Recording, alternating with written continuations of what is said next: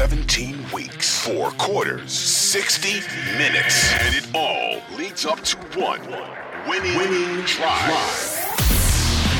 Happy Wednesday, everybody. Welcome back to the Winning Drive podcast. I am Rita Hubbard, the NFL chick, co-host of the Glenn and Rita show on 105.7 The Fan, with my guy, Cordell Woodland from Shaking It Up Sports, as well as the Ravens reporter for 105.7 The Fan.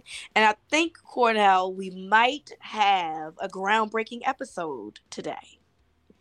Oh, and I'm sure people want to know why. And I say that because Cordell brought this to my attention that this might be an episode in which we do not talk about Lamar Jackson.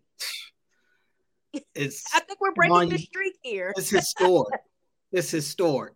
At least no segment named after Lamar Jackson. Exactly. Is no Lamar Jackson centric segment. I could get with that.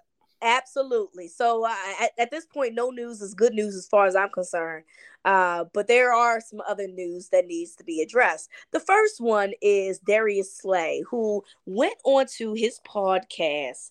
I guess it's called The Big Slay, which everybody has a podcast now. So it's hard to keep up with all the players' podcasts. But on his Big Slay podcast, he talks about how he almost switched birds from Philly to Baltimore. Here's what he had to say. I was almost this close. A Baltimore Raven. I was this close.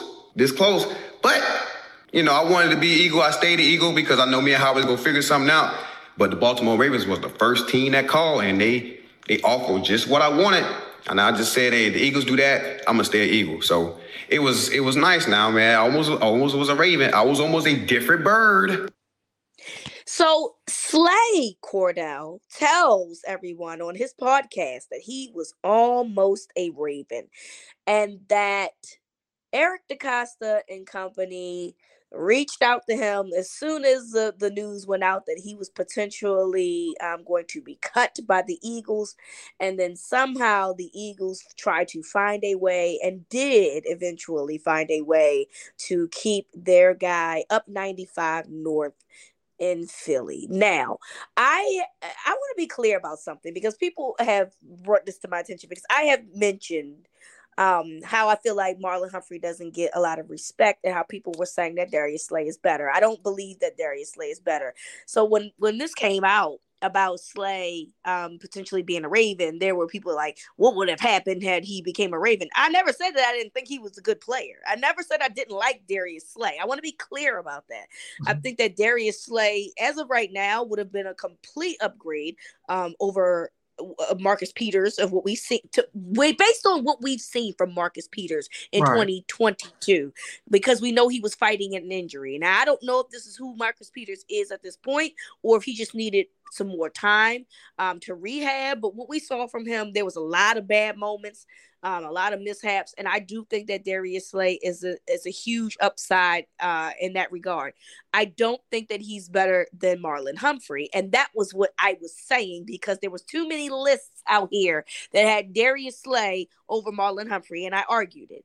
That being said, I would have loved to have Darius Slay as a Raven. I would have welcomed him with all the open arms because, again, I never said I didn't like him. I simply said that there's another guy who was getting disrespected that is better than him. But that would have really been a great 1-2 punch and actually would have made this secondary, to me, which is already good, 3/4 of the way, a complete secondary and very hard to deal with, in opposing offenses.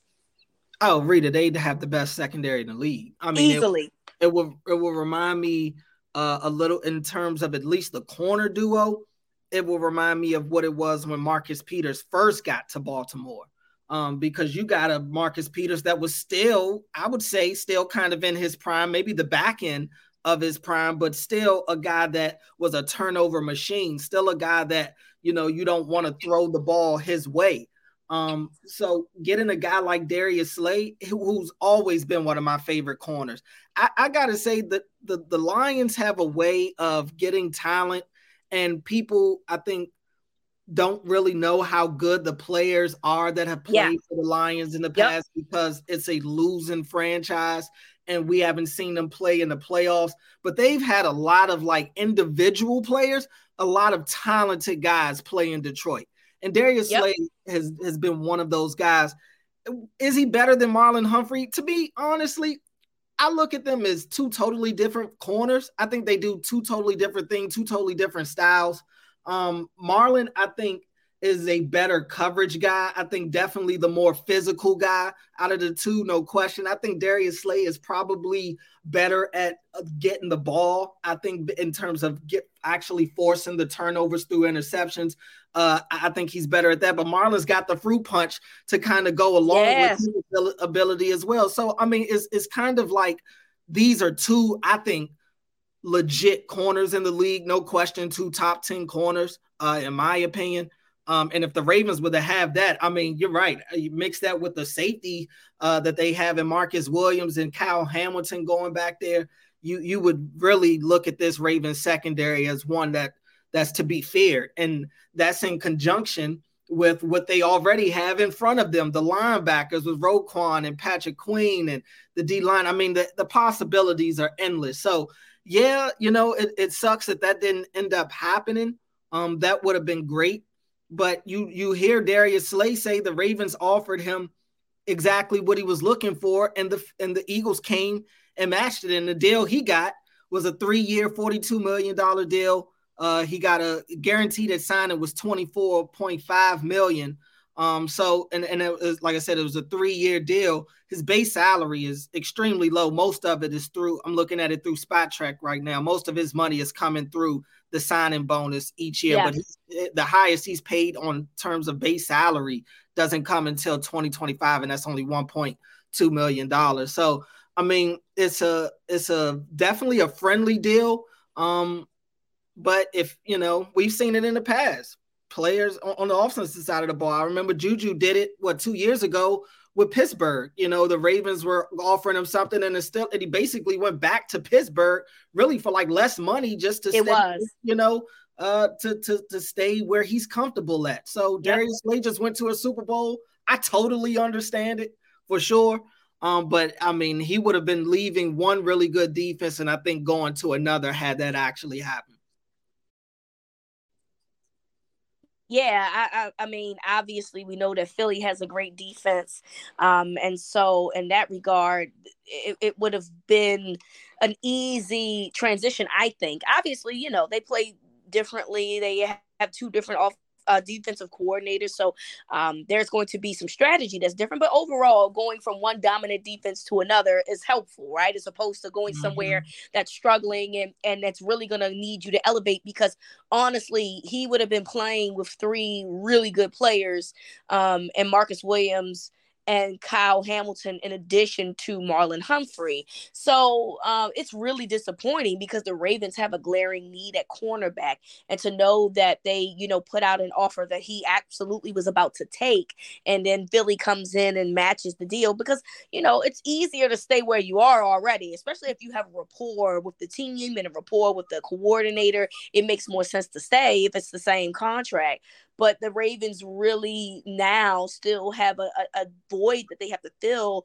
And, they've brought in some people to host in terms of trying to sign in free agency. Nothing has happened yet. And look, there's still cornerbacks out there, Cordell. I mean, it's not like that they're completely out of cornerbacks on the market. But obviously, the guys that are not on the market now were the best ones. So the ones that's on the market now are like, and for lack of a better term, B, C, D listers at this point. It's not really filling your need. Darius Slay would have filled your need, and then some. Absolutely. Yeah. And that the Ravens really love secondary help. That is something that they pride themselves on. They believe in defending the pass. In a league that passing is very important. So, the guys that's out there now are not necessarily guys that they would love to have, but it's also a situation where that's something that they need to have. So it really sucks. I hate these stories too, Cordell. I hate the what if stories. Honestly, I really wish you could have just kept it to yourself, because now we have to deal with the aftermath of, wow, what if we had Darius Slay with the rest of those guys? And you have to go into the season, and if you struggle at the opposite side on the cornerback position on the field, that's all you're going to think about. Well, Darius Slay was almost a Raven. Just keep it to yourself. I don't need that type of energy in my life, quite frankly. And honestly, I mean, you got to wonder, what are all the things that went into his decision making to go back? A lot of the things that we named, but I mean, I don't think it's out of the question to. And I am doing it. I'm the one bringing him up. But Lamar, you look at it, he's got to hurt. He knows Hurts is going to be there. You know what I'm saying? The quarterback that just was in the MVP running, the quarterback that just led him to the Super Bowl. He knows he's going to be there this year. He doesn't know if Lamar Jackson's going to be there now. I think if it was a situation where it's like, oh yeah, without a doubt, Lamar Jackson is there. He's showing up to everything. There's no drama. It may be a different discussion. Who knows? You know what I'm saying? But I mean, when you're a free agent, you do have to take in everything that's going on into consideration. And that's probably we've heard Marlon say it in the past. That's what every pending free agent asked him about at the Pro Bowl. What's going on with Lamar? Every free agent's going to want to know that. And I wouldn't put it past Darius Slay, that kind of at least popping up in the back of his mind. Yeah, I do think that is a both sides thing too.